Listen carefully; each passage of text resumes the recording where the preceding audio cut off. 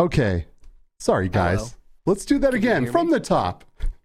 Oh, hello, everyone. Welcome back to the Between Realities VR podcast. It is a pleasure to have you here with us. And hell, I'm excited to be here. You know, it's been 3 weeks, I think, since we have done an episode. We took a little bit of a break, did a little bit of traveling, but we are back, and we are very excited to be back up and running. My name is Alex VR. I am co-host of the show, and I am joined here, as always, by my co-host, Skiva. Skiva, how you doing, dude?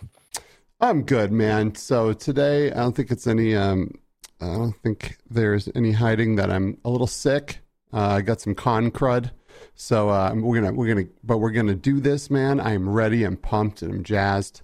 So I'm excited to be back. Yes, me too. You know, we are remote today. I think it's obvious because my arm is like reaching out of the frame and all of that shit. So we're remote today. You know, we both got sick in Los Angeles, or I mean, in Las Vegas, yeah. as well as like a million people. You know, we kind of knew that there was an opportunity for us to get sick going there, but I don't regret going. It was, I had an amazing time. I know Steve had an amazing time too, right? I did, man. It was absolutely amazing. The connections that were made and the people that we got to hang out with and the tech we got to try were just worth everything, worth feeling like crap for a few days. So yeah, it definitely was. But you know, I missed doing the show. And frankly, I missed you, you know, because I was super busy during the convention. You're busy during the convention. And, you know, I was in Michigan for a week before we went to Vegas. And now I've been basically a corpse for the past week, laying around being sick as hell and getting over everything. But I'm feeling much stronger with every day. And I think it's only a matter of time before we can put this part behind us and get back to crushing it and not feeling like shit. Heck yeah, man. Let's do it. Yeah, sure. So, you know, today is exciting. Obviously, we're back, right? We're here. We're doing another episode, which we love always. But I particularly love it when we are joined by today's guest. He is, in my opinion, one of the most forward-thinking and smartest dudes in the XR space. I know we're all very lucky to have him because, as you know, we are very aware of the implications of the technology that we all love, virtual reality. But not everyone's trying to be forward-thinking about it, right? A lot of people are just kind of blindly walking into the darkness, and it would help if we had some people out there who maybe tried to get ahead of some of these things, right? And think about how we can approach this emerging immersive technology ethically and morally and in a way that will make sense for all of us. So let's just get them on, right? Heck yeah. Please, everyone, welcome to Between Realities for the third time, Mr. Kent Bai. Hello, sir. Hey, everybody. It's great to be here. Thanks for having me back, Alex and Skiva. It's great to just come back and talk about not only the potentials, but also the perils of the technology and what the ultimate potentials are, and also the philosophical implications, which is also, I think, an interest that we both share. So I'm excited to dig into all sorts of things today. Me too. You know, it's like, I feel like I don't know. We love the philosophical implications of all of this stuff, right? And we love to think about all of the ethical stuff. But a lot of times I kind of just feel like, I don't know, like I'm just like some hippie stoner sitting in his backyard being like, oh man, this is so crazy, you know? And when I have you on, when we have you on and people like you, it kind of like maybe gives a little bit of like legitimacy to some of those thoughts that I have. You know, it's like, okay, maybe I'm not like so crazy for thinking all this, or maybe I'm not just high, you know, like maybe some of this stuff is actually really, really profound and really, really exciting and something that we really should be paying closer attention to. So thanks for that. Yeah. I just wanted to just give a shout out to David Chalmers' new book. It's coming out on January 25th. It's called Reality Plus, virtual worlds and the problems of philosophy. And you know, what I learned from, I read the book and had an interview with him, but one of the things that really stuck out was just how much these issues of virtual worlds kind of go back to like Descartes in 1641. And even before that, in terms of if there was some other women who were talking about these ideas of virtual demons. But he would all talk about, you know, what if our reality was being controlled by a virtual demon and all of our sense perceptions, then it would be kind of an illusionary reality. So since then, we've kind of been living in a philosophical context where if there is an evil demon controlling everything that you're thinking, then that's a fake and illusionary world.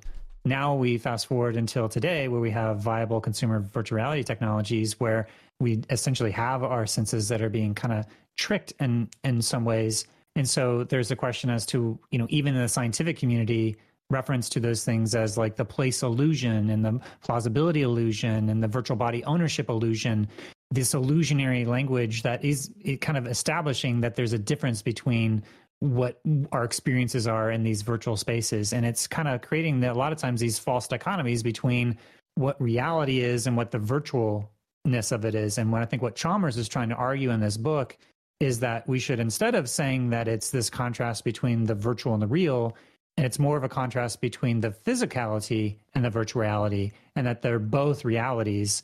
They're both genuine realities, but there's still differences between those two. And so how do you navigate the differences between our physicality and the virtuality? And so, yeah, it's sort of, if we only say that what's real is the physical stuff of the world, then you start to get away from what our experience of that world is, which doesn't always have a connection to some sort of physical, tangible thing. It can be experiential or consciousness. So yeah, it's like, not to dig too deep into things, but that's what comes up. This is so good. Everybody, this is going to be a fucking awesome episode, because this is like I said, this is going to be an opportunity for us to get some of these like, whoa, dude, thoughts and like wrangle them in and like give something, put some fuel behind them, and kind of give some maybe like a scholarly perspective or a scholarly context to some of these thoughts, and maybe we can learn how to approach these subjects a little bit better, so we can continue to have important conversations that will hopefully lead to the right decisions being made. So hang in, everybody, because this is going to be amazing. And by the way, all of you who are joining us here live for this broadcast right now are amazing. We've got Quick Cosplay. How you doing, Quick Cosplay? Hope you're feeling so much better. I know that you'll be joining us back in VR very soon, so thanks for joining us. We've got D1360 VR. What's up, dude? Thanks for being here. Gamer Tag, pass the bowl. Come on, man. Come hang out. VR with Jasmine's here. Yes. Obscure Nerd VR. Yes. Our friends who we got to hang out with in Vegas. Heck yeah. So good to see you. Ashley Huffman, thanks for joining us from the Ashley? Haptics Club. I just watched her Haptics Club on Twitter. She does Twitter Spaces, Haptics Club. Go check it out. Sweaty Nugget JJ's been here. Short Stack VR has been here. Chroma Snare, Angie McCown, you're on mute. Oh, thanks. We knew. We figured that out sooner. Mash Eddie Cool, Mr. Survivor, Robin, hello. Jansen Fox. Dude, thank you guys all so much for being here. Dark Angel. What's up? What's up, everyone? Who am I missing? Anybody, Skiva? Oh man, I think you got the majority. PD, I see some P Diddy in there. Yet, you messed up. You got to get in early if you want to get that shout out. You got to say something. So thank you guys for being here and participating in the chat. So before we just dive down the rabbit hole, because once we go down, there's no coming back up. I'm surprised we actually made it back to the surface after that little intro spot. We were at CES, and I know Skiva has just been chomping at the bit to share some of his experiences from being in Vegas. For real. We had such a good time, first of all. I mean, this conference is absolutely mind-blowing. For anyone that hasn't been to CES, you can't grasp how large this conference is unless you go there and see it, right? Because it takes up the entire Las Vegas Convention Center, which is many, many halls. You have to drive to each hall, right? But plus, then you have to go from hotel to hotel, where it takes up the entire convention center for like the Venetian and some other hotels. So it is absolutely massive, and it's full with some of the most mind-bending technology that really isn't even available to the general public yet, right? A lot of the stuff is concept stuff. A lot of it is on its way and it's coming, and some of it is available that you can buy now. But it's just phenomenal, and we saw some amazing things. We saw some stuff, for example, like a new haptic suit that is. Let me see. I get used to these buttons again. Jeez. Lost it, man? Come on. I know, right? So I did an interview here, and if you guys haven't checked out our channel lately, there's an interview up on our channel for OWO which is a new type of haptic suit which uses electrostimulation to kind of zap your muscles, as opposed to like BeHaptics, right, which we're all familiar with and we love. And it kind of stimulates your muscles and makes them contract, and it kind of zaps you, right? And it can simulate all kinds of feelings from bullet entries and exits out your back to being cut to just all kinds of wild stuff. And the closest thing to something like this is the Tesla suit, which we did also get to hang out with the Tesla suit people. Did an after party with them, and really got to connect with them a little bit and had a really good time. So, if you want to learn more about this OO suit, it's really, really cool. Head on over to our channel, maybe after this show, right? And check it out. Have you worn the Tesla suit or the OO suit, I have. I've done the Tesla suit at South by Southwest, and it did feel like when I tried it, like getting electrocuted. It wasn't a pleasant experience. No, it's not pleasant, is it? It hurts. Yeah, just like getting shot would not be a good thing, right? Getting stabbed, all these feelings, definitely not a good thing. But they don't full on electrocute you for every single thing that happens, right? So like, there's rain simulations where you just feel the trickle of the rain, and then you feel the water kind of running down you. It's really wild. It's really, really cool. You have to be bare underneath this shirt, right? Because it uses contact to your skin and stimulates your muscles. But it's really, really cool. And a Tesla suit's like $13,000, right? This OO suit is only like $450 is what they're trying to come out with this at. So crazy and competitive price. Right. It's a really, really competitive price. Right. So very, very exciting stuff that I was super, super excited to play with. And I know a lot of people that were there with us really, really liked this. Thrill has been raving on about it. VR Jasmine tried it, and Z-Storm and all these people, and everyone really, really seemed to enjoy it a lot. So Dude, I had a great time. I was laughing my ass off during the demo. Straight up. Like, it was really, really fun.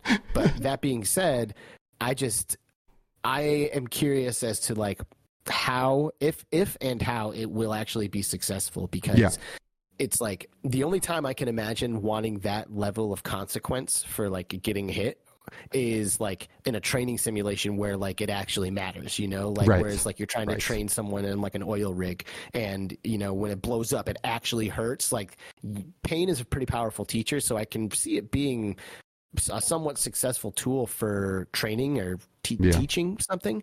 But like, I froze my ass off when I put that thing on those sensor pads, or like kind of like a gel sticky pad or whatever, and I was like shivering as I was zipping that thing up. So that's funny. And then of course it is uncomfortable when you do get electrocuted by this stuff, but it is a pretty real sensation. It's way closer to actually what it feels like to getting hit by a dart or stabbed, I imagine. I've never been stabbed, than something like the vibral tactile motors of the BeHaptics vest.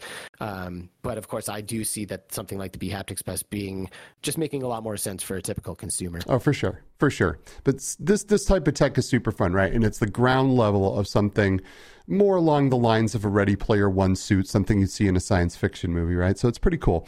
But what you were saying with pain is actually pretty funny, because when we did go to that Tesla suit party, we mentioned we had the guy actually, we put Z-Storm in this suit, right, as you see here on screen, and had them crank it up pretty high and see what he could take for his pain tolerance. And it was really, really funny to watch Z-Storm Games get electrocuted via the Tesla suit guys. And I'm sure they probably wouldn't be super stoked for us showing this, because I don't think they're really supposed to do this. But it was really funny. And as you see with Z-Storm's reactions here, this is very real. Like, he can't control his muscles when they crank this up and hit him with it.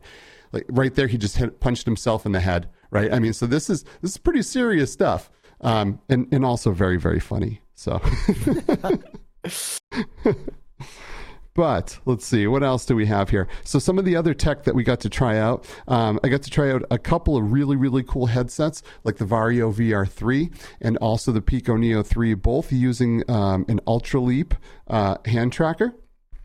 Which is really cool because it uses a different kind of technology to track your hands, and occlusion isn't quite what it would be on an Oculus Quest, for example. But these headsets were really cool to try. The Ultraleap tech was really, really neat to try, because hand tracking has a very bright future in virtual reality, right? We like to think of, shooting guns and playing games with each other. But, that's only part of what virtual reality has to offer. We have training and work things, right? This is all going to be a very big part of what VR has in store for us. We also did get to see, as you see here on the screen, the Lynx, but unfortunately it was broken. I only got to film it, touch it, try it on, but it didn't actually work.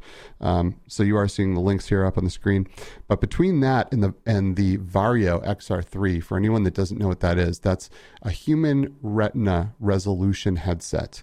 There is no screen door.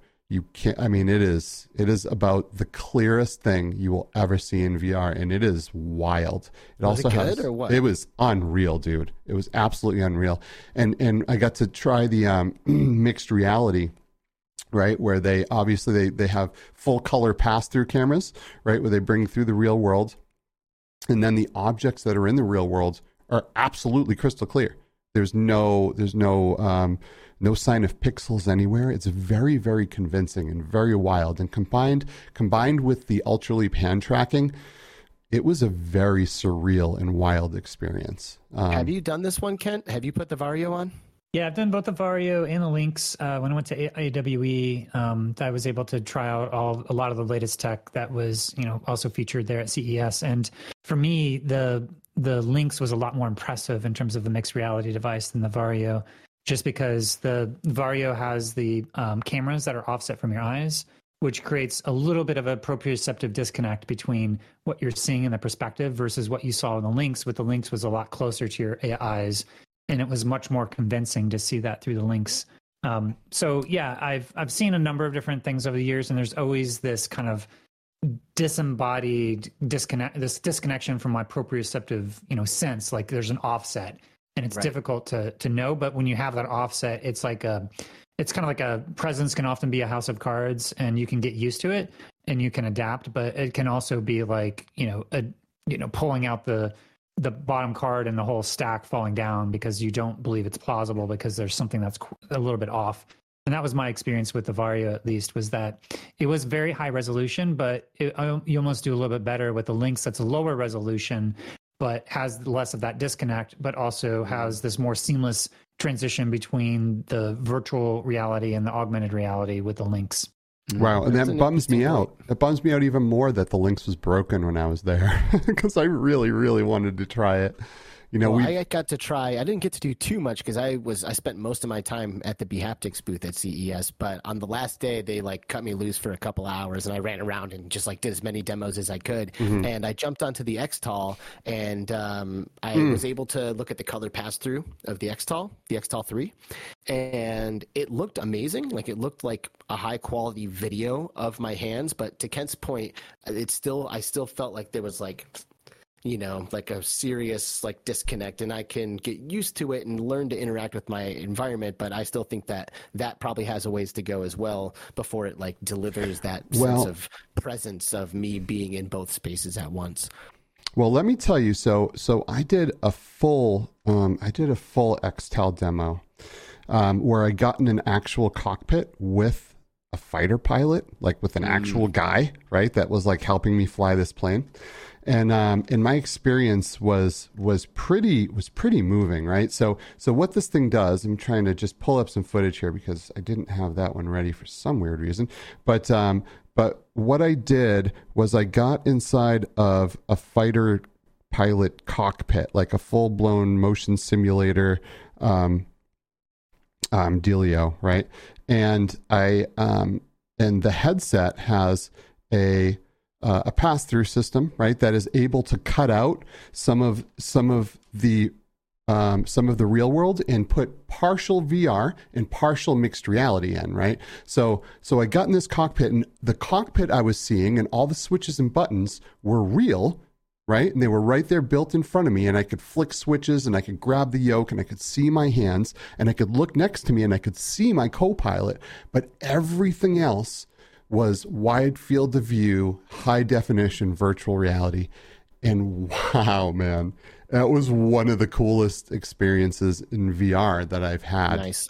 Period. Right. I mean, it was wild, but I mean, this isn't something, even if you bought an Xtal 3, right, for over 10 grand, and you brought it home, you're not going to get this experience because this had a super expensive 6DoF motion rig, you know, with a full cockpit built into it and all the controls, as you can see here on the screen, right? So this is a pretty serious thing. But what they use this for, obviously, is training pilots.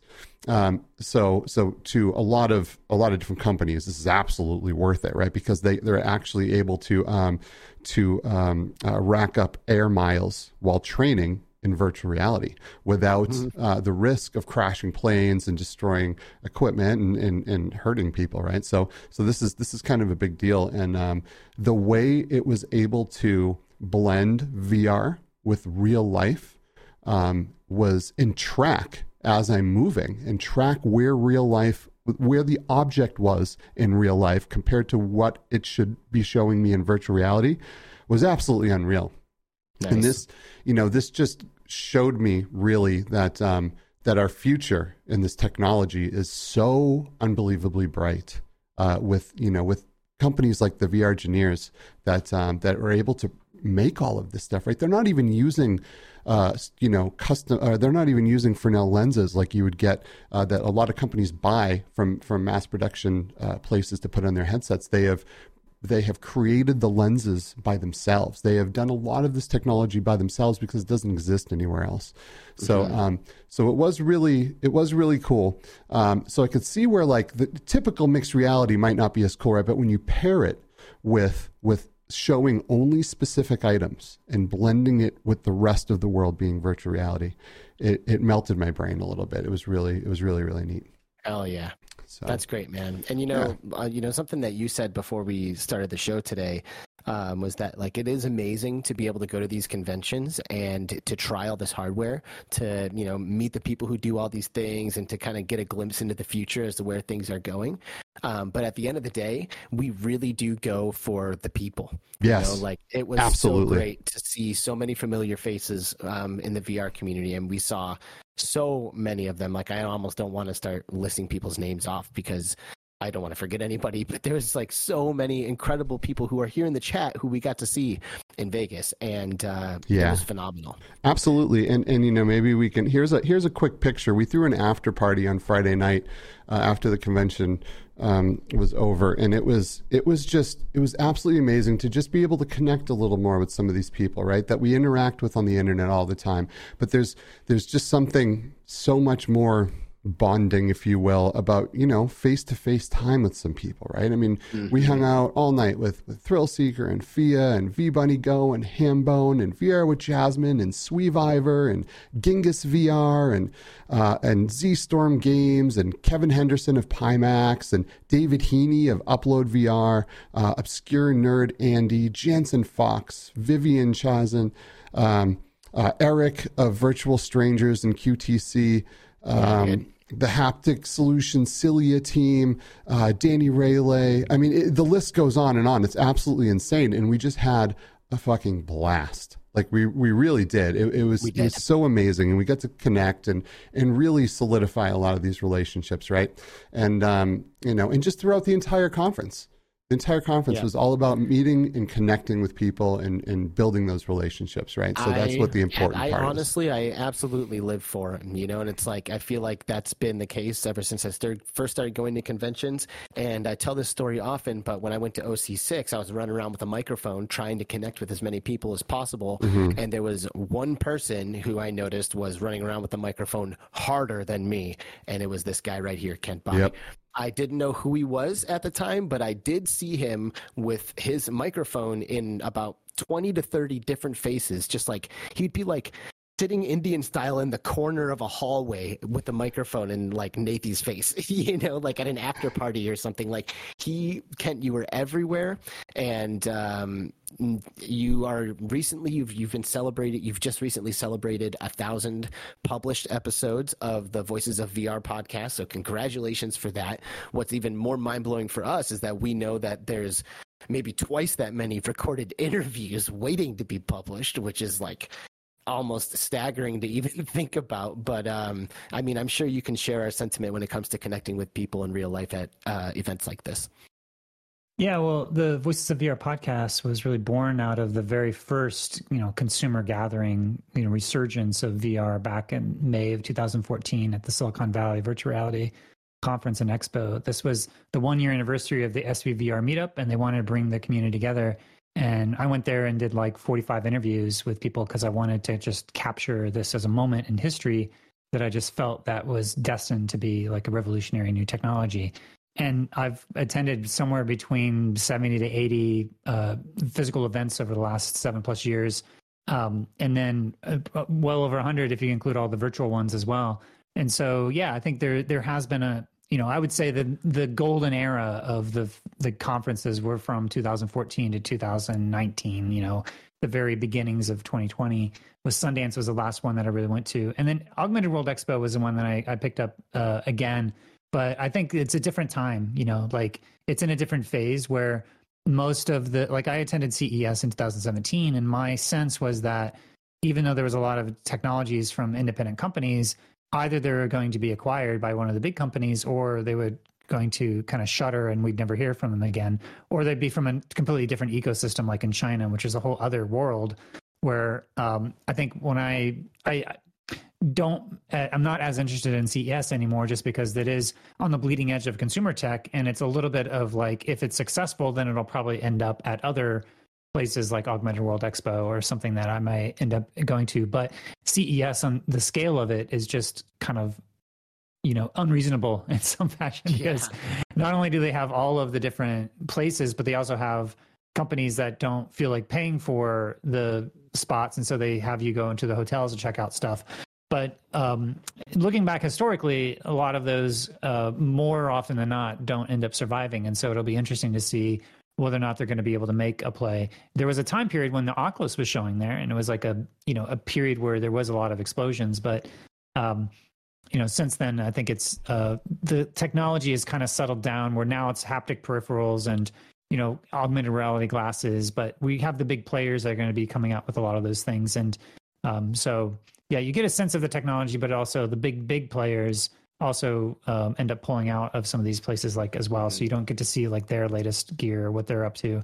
But yeah, I think my journey into VR was to going to these different places and then capture a little bit of that oral history. And the episode 1000 is a way of kind of taking a look back to look at the full breadth and scope of what people are doing within the virtual reality technologies. Right. So when you started, at SVVR, you're like, hey, this is an important moment. These are important people, potentially. I am going to do my best to just capture this, almost like freeze frame this moment so people can kind of go back and relive through that. Has that kind of been your goal of the Voices of VR podcast now? Like as you're hitting, 1,000 episodes, I heard like 1,600 or 1,700 interviews or something like that. Like, is that still kind of your goal, just to like capture it? Or do you find that you are trying to accomplish more as a result of what you're doing? Well, I think the method that I would have would be very embodied in terms of going to these places and seeing what is arising. And so it's when you go to events like this, you kind of hear the zeitgeist, you feel a zeitgeist that is moving, especially if there's a critical mass of the industry that's there. So it's capturing that, but also like there's questions around experiential design, like how do you create experiences and what is the full range of different experiences and the different ways of understanding that. And I think that my approach was to try to see a diversity of those different things to get like a foundation experiential design to say, like, what is the medical going to be adding to the experience? What is the educational context? What is the training context bringing in? So you have different, phases of like an idea that's proven out academically. You have the enterprise applications, and then you have the consumer context. But in order to get to that consumer context, it has to go through all these variety of different types of enterprise context. And so, part of my strategy was just to see all those different contexts and have as many different experiences as I could to try to boil down like an experiential design framework to understand, okay, this is what we're taking from biometric data from, brain computer interfaces and neuroscience from the medical field. And then the gaming context. And then, so there's a fusion of all these different design disciplines that has been happening.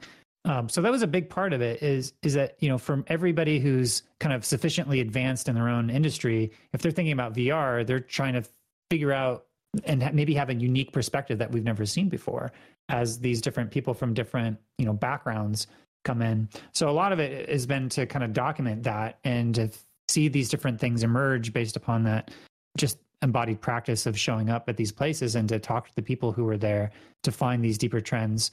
But I think over time, there's also like more of a philosophical take in terms of what this all means, what the ultimate potential is, where is this going, what can we do with this technology, what are the limits, and what are the more ethical considerations. Starting in 2016, in April of that year, Upload VR had reported that one of the things with Oculus was reporting back, and it was not sure what type of data they were sending back, and so Upload wrote an article. Senator Al Franken got involved and then started to, question Oculus. What are you doing in terms of privacy with these new technologies? And I think at the Silicon Valley Virtual Reality Conference 2016, there was a buzz about like the hallway conversation was all about, oh my God, this technology could have all these really scary ethical implications. And so that's when the privacy track just sort of organically emerged from the community. And then as I was discussing it, it ended up being a really intractable problem about what are we going to do with the future of these technologies and how they're going to be encroaching in our privacy. And like I had mentioned to you, there's this film on Netflix called Don't Look Up, which is all about like this allegory of a comet that's coming and is going to destroy all the Earth. And there's these scientists who are kind of trying to warn the public that there's this big comet that's going to destroy everything in the world. And the kind of larger media ecosystem and also the political ecosystem doesn't really sufficiently respond to this challenge. And so sometimes it feels like that when talking about like privacy in XR, because it feels like this comet that's like hurtling towards us, and in some ways we're kind of sleepwalking into a dystopia with not really having protections for how we're going to prevent this from happening. If we change nothing, then it's almost inevitable that we're going to be living into a future that's going to be really dystopic. And so when I wake up in the morning or at the beginning of the year, I feel like this unsettledness in my stomach that despite having conversations about this for 5.5 years, there's still no real good solution to this as a problem. And we still are kind of like sleepwalking into dystopia. So that's a big part of, the part of it, but there's other things about like Sundance Film Festival and going and looking at all those experiences and seeing what the artists are doing and seeing what the creatives are doing. If there's any one thing that I'd say is a consistent thing, it's to listen to the artists and see where the artists are taking the medium and to see what's coming next by seeing what the kind of artists who are on the cutting edge, what they're thinking about the medium and what they want to do with it. Mm-hmm. And, it's like, I kind of feel like, XR privacy and Kent Bye are kind of like these like synonymous things at this point, I feel like if the conversation comes up that like your contributions to the space at this point are already pretty well, seen and well respected. What I think is really cool about kind of where you found yourself in this situation is that like you're using the analogy of a comet. I'll use one of like an impending army, like let's say we know that we're about to be invaded by an army, and like there could be people like Skiva and I who can hear you talking about that army and are like, okay, yes, let's fight then. Like we'll fight, but like we don't know how to fight, like we don't have the tools, we don't have swords and shields, and we don't even know what an opposing army looks like. You know what I mean? And I think a lot of what you do is kind of give people like training courses for that battle a little bit, like I feel like you're kind of trying to create the groundwork for us to approach these situations and like almost teaching us how to think about these things as they start to unfold. Does that sound close to kind of this position that you found yourself in? I think what I found, yeah, I think what you're correct in the sense of my goal is to try to create some sense-making frameworks to help tell a larger story so that you can see a picture and to kind of understand the different dynamics.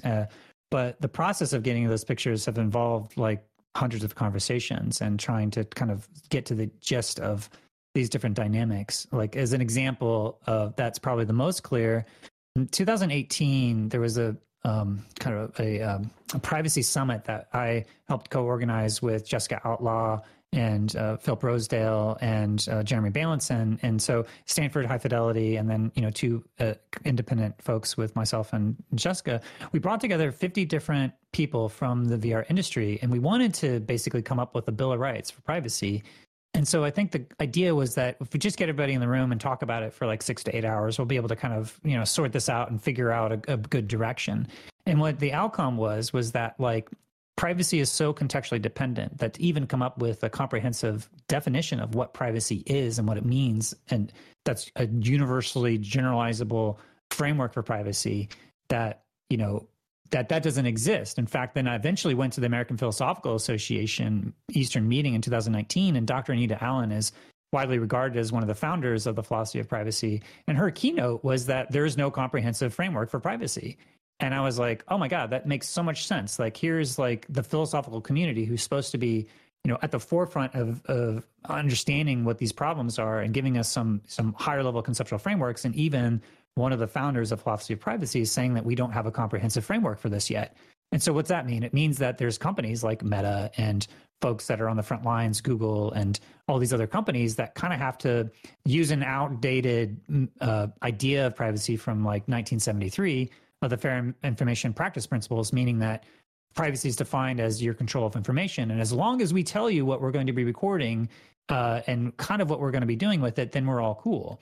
So then you have these adhesion contracts that you sign in, and you basically give over all your rights to basically say you can do whatever you want with this data because we want access to these cool toys. But on the other side of it, you lose all your rights to that data. And it's sort of like a subtler colonial mindset of kind of seizing all that data and then using it for however they want. You have no recourse as to understand what's appropriate use of that information or not. So what ends up happening is that then they're modeling our identity. They're potentially, getting to the point of understanding what's happening inside of our mind with a violation of our mental privacy, modeling that identity, and then potentially creating contexts and situations where they're going to nudge our behaviors and potentially undermine our agency and our kind of our right for intentional actions to make choices. So what's happened is that there's layers of like international law of saying like we need to create these fundamental human rights of neural rights that establishes our fundamental rights to identity, our fundamental rights to mental privacy, our fundamental rights to agency. And there's some other ones that they have in terms of right and equal access to the technology, as well as to be free from algorithmic bias. I'd sort of put those to the side to say that those are more of the ecosystem issues, but there's specific neurotechnologies that are going to be encroaching onto these aspects of what we're thinking about, modeling our identity, and that's going to be very contextually relevant, and then potentially nudging our behaviors. So you have the human rights, and then you have the U.S. federal privacy law that we don't have, that is sort of very fragmented, that is using this outmoded way of thinking about privacy from 1973. Also, the way they conceive of privacy legally is that it's about your identity, so who you are. So it's about that information leaking out, getting into the wrong hands, and that person figuring out who you are.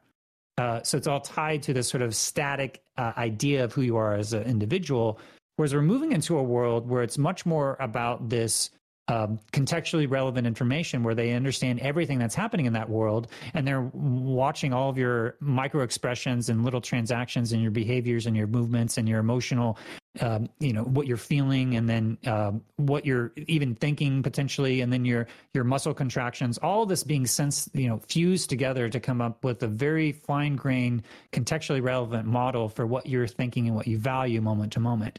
It's much more contextually relevant. And then with that digital twin they're creating, and then you're in these situations where you may have your privacy undermined. So as you start to even lay this out, there's layers of the culture, there's layers of the laws that need to be set, there's a layer of the market dynamics, and then eventually your user experience and the tech architectures that are driving that whole loop. So it's to understand how all those things play together is sort of like to understand kind of the sociological and the technological, and this dilemma, which is that we kind of let the innovation happen. You stand back. You don't put any policies too soon because you don't want to stifle innovation. So you let things run free, and then all of a sudden it's too late, and this technology is out there, and there's no way to control it because the culture is already kind of fully ingrained in this new reality. So that's kind of like privacy ends up being like a way to kind of map out all these different relational dynamics at different scales, and to know how to tie together the human rights and the cultural aspect to the legal aspect of what the government needs to do, the market dynamics of what needs to be left up to, say, Apple versus Meta versus the architectures of homeomorphic encryption or everything else. All those things have to like be a cohesive strategy. And at this point, there doesn't seem to be any cohesive strategy, or maybe we can start with a story of me saying all this, but then at the end of the day, where do you start to then fight back to be able to actually implement some of that?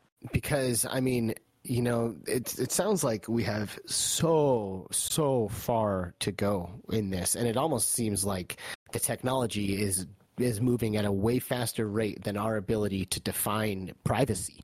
You know, like we're sitting, like you were kind of talking about privacy, like originally having this like old school perspective of like my privacy is my identity. So it's like, as long as what I'm doing is anonymous, then technically I'm private kind of situation. But then we're moving into this world where like all of your actions and all of your, like you said, intentions and like the subtleties of the things that I choose to scroll past, or the things that I stay on, and how many times I click at, like that information is now becoming what we're choosing to define as privacy, a little bit less so than, you know, my name and address, so to speak.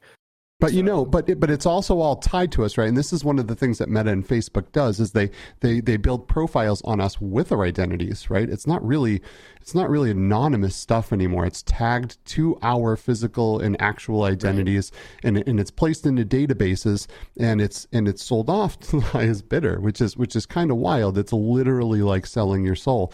So you know, like so there's a couple ways I think the general public deal with this, right? There's people like us who talk about it. We yell about it. We try to let people know that these things are happening. Then there's the other part, which are like, well, we're not going to worry about it because the things we're getting are amazing, right? And like you were saying, Kent, we a lot of times will ignore the problems because we're given such a cool toy, right? And then there's kind of everything in the middle. But you know, I've often said that I almost wish I almost wish that it wouldn't evolve so fast and we can figure these things out. And it took another 10 years for VR to get to where it is today, right? And I know that's a very unpopular opinion, but I'm also more about us as people, right? Because someday Zuckerberg isn't going to be running that company. He can only live for so long. Someone's going to come in with their own agendas. They're going to buy Facebook. They're a publicly traded company. They're going to have to sell it if a big enough offer comes in, right? But either way, Mark gets hit by a bus tomorrow. What happens, right? But it's all of these companies coming in, and they are pushing VR as well, not because they think it's the next big thing. Technically, it is, right? But they want to collect the data. This is very profitable and amazing information that they're able to gather about us and store in databases. And companies like Apple, $3 trillion company, getting into virtual reality, right? Because we are valuable, and what we do and how we think and how we move and what we look at, that's all very, very valuable. So like, how do we go about starting to combat this, right? I like what we're doing now, right? We're having conversations, and we're having people listen to these conversations. We're trying to help educate the masses to what is happening behind the scenes. But where, you know, what more do we do? What do you think? Yeah, well, this is the big, you know, $60,000 question, or how much ever, $60 million question now, I guess. But there's, you know, when I look at it, I look at, say, Lawrence Lessig's, where he's trying to, you know, his pathetic dot theory that he calls it, which I don't think is a great name, because it's essentially ways in which that you can make shifts and change in the world. And there's the culture, and then there's the laws, and there's the market dynamics in the economy, and then there's the underlying technological architecture and the code. And I think it's a good framework to start with, because you're right in the sense that the most power that we have in being able to even have these conversations is the culture. And the culture feeds into the different types of laws that we have. And those laws set the context for what the rules are for the economies to exist. And then from there, you have the technological architectures, which is kind of like the last stop, the last gap, to be able to have protection, but that it's all within the context of a cultural system, a legal system, and an economic system that any of these technical architectures are being built. So because of that, I feel like there's a lot of movement that's happening within human rights and trying to establish these neuro rights as like a new human rights framework to say, hey, we should have these general principles that we should have this right to identity, right to mental privacy, and right to agency, which, you know, at that point, it becomes a philosophical question to then like, do we have free will, and how do you define this, and how do you translate these concepts of like, say, the right to agency into something that would be implementable in a context of a law that could be enforced in any reasonable fashion? You know, how do you know that? How do you define some of these things in terms of like that are age-old philosophical questions as to whether or not we even have free will? And how would you then translate that into this, what that line is for what things are going to be unethical? When I talked to Jonathan Burkhart, you know, the way he phrased it, I thought was really interesting. He said, we know that like there's a lot of benefits from this technology of being able to track all this information. You can imagine a situation where you're trying to hack your consciousness and become a better person, right? And so there's a lot of the ways that you could use this information to make yourself a better person. There's also ways for that information to kind of cross a line and for them to be used in a way that is unduly mapping you and understanding you perhaps better than you understand yourself, to then create these situations and contexts that are nudging your behaviors to be able to then subtly undermine your deliberate, intentional actions that you're taking into the world. And so how do you define that line? And how do you know once that's crossed, how do you explain that? And how would you put that into a law that is then being able to be enforced by either an oversight committee, the Federal Trade Commission is the thing that really is looking at privacy issues. But this is kind of like we're living in the aftermath of not doing anything around all of this kind of profiling that has been going on for years and years and years and years. So it's already at the point where they're literally doing all these things I'm talking about, like profiling us and, you know, capturing our identity. And so then it becomes a matter of like, how do you address this? Is this like a, you know, Dr. Anita Allen has this more paternalistic approach about identity, but there's also this concept that it's a human right. That's like, if we treat privacy like it's an organ, that would mean that you would not be able to sell your organs to get access to technology. The libertarian approach of thinking about privacy is that it's your data that you own and you can do whatever you want with it. It's your sovereignty to be able to, it's your choice to be able to enter into these adhesion contracts with these companies to make these different types of choices. But then the question becomes like, should we have these markets? Shoshana Zuboff's surveillance capitalism is saying maybe we should outlaw this type of surveillance capitalism because there's a lack of fiducial relationship that's happening between, like, a good metaphor for what that means is like when you go to a doctor and you give information to your doctor, the intention for that exchange of that information is that they're going to help, that doctor is going to help you heal for whatever ailment that you have. But imagine if that doctor is then taking that information and then selling it to an insurance company so that your insurance or provider could deny you coverage for the health that you're getting. That's essentially what's happening with surveillance capitalism, is that there's no fiduciary responsibility for you as an individual. The company could take that information and profit however they want to. And there's no sort of oversight to say, hey, maybe you shouldn't take this information that is kind of medical information that you can determine lots of different medical rights about you can detect a lot of diseases or whatnot from VR information. So what's preventing Meta from selling that information from insurance companies to prevent people from getting medical coverage? Well, as of right now, there's absolutely nothing that's preventing that from happening because there's no kind of universal approach for how to address these type of things from a, you know, like GDPR is like a uniform approach for trying to address this kind of issues of personal data. But even GDPR is really focused on identity. And we're, like we've been talking about, we're moving what Britton Heller talks about is this concept of biometric psychography. So there's a new class of data that has never been defined before by the law that needs to be defined to be able to encompass all this biometric and physiological data that is kind of getting away from this concept of only focusing on the personally identifiable information. So information that would be able to identify you as an individual.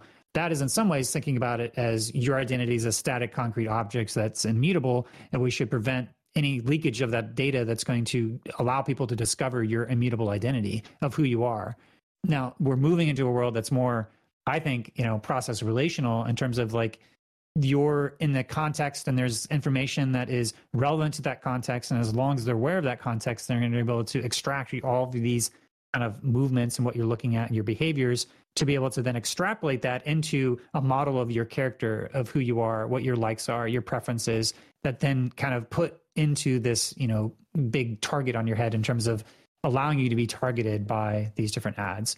So to figure out how to get in at any one of these areas and to not only philosophically understand the concepts that are at play, but then to then make that next leap, which is to define a law that would then prevent us from kind of sleepwalking into a future where that line, when we know that it's going to be really bad when they cross over it, but to define that line and to understand what it looks like when you cross that line is a part of this kind of larger ethical dilemma that we don't have the conceptual frames to do it. So it ends up becoming a matter of philosophical ways of defining that and mapping that problem out.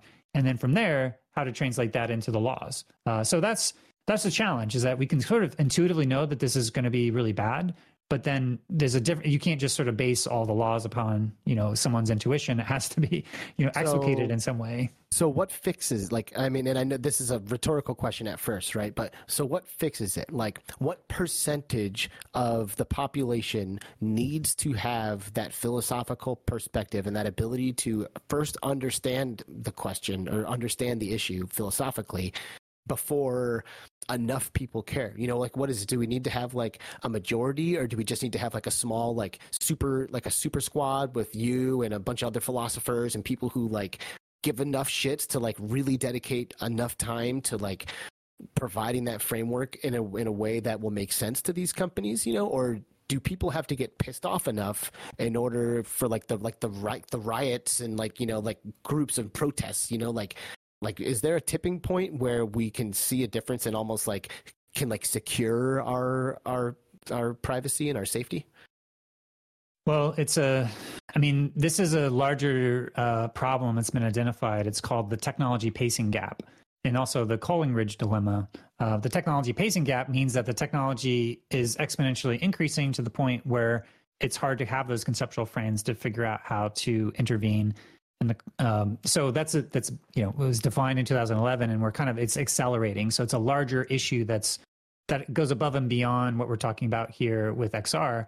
But there's also the larger political context of what we have in the United States, which is essentially an extremely polarized dynamic where, you could argue that one side doesn't want democracy at all and the other side does. And then we're basically in a stalemate where there's no meaningful legislation that's actually happening. So in some ways, our extreme polarization within the political context of the United States has created a situation that is kind of like heaven for any of these tech companies, because there's no short-term outlook that any sort of legislation is going to pass anyway. So they can just kind of do whatever they want.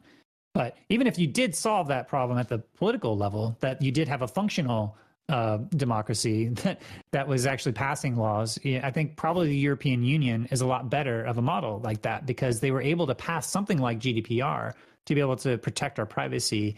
And they go beyond just the sort of the dyadic, left versus right. It's more of a triadic and in fact multi-stakeholders, where there's lots of different groups that are involved in forming the laws and passing the laws that then get adopted for each of these different countries. So in some ways, the metaphor here in the United States is that the states have the ability to do that. If there's not a federal privacy law, then each state has the ability to pass their own law. So you've seen a fragmentation of, California and these other, Illinois has a biometrics law that's, doesn't go as far as it needs to go in terms of the, biometrics from VR. Again, it's all tied to identity, but you have the states that are able to do the different types of ways of figuring out what those laws are. I think eventually what I expect happening, at least in the short term, is that artificial intelligence is a lot more mature as a technology, in the sense that there's a lot more policy discussions that have been happening around how to regulate AI in these types of algorithmically driven algorithmic bias and whole other range of different ethical issues around AI. And there's probably the best chance for something like the neurorights to be established would be through like the European Union discussions around artificial intelligence to be able to kind of maybe Trojan horse some of the different stuff that's going to be more forward looking in terms of where the immersive technologies are going, so that in the context of AI, something gets passed in Europe that then forces the hand of Meta to create new architectures that maybe even change their business model at some point. I don't foresee in the next 5 or 10 years to see any significant change in the political dynamics of the US. And the reason why that's important, why the US law is important, is because that's where a lot of these companies are based. So the way that their home laws are set dictates how they operate around the world. So that means that if the US law is very open and liberal, that means that they can basically do the worst types of architectures that you can possibly imagine, and they can export that to other countries. Unless they, like Chile just passed, a neural rights in their constitution, and it's for me, it looks maybe a little bit toothless in terms of how they're able to actually put something in, like, imagine if the U.S. Modified our constitution to say that you shouldn't be able to violate our brain data. And basically, it's trying to establish neural rights at the level of the constitution. But even at that, even if we did that, there's still like a clause in there that says that except for if people consent.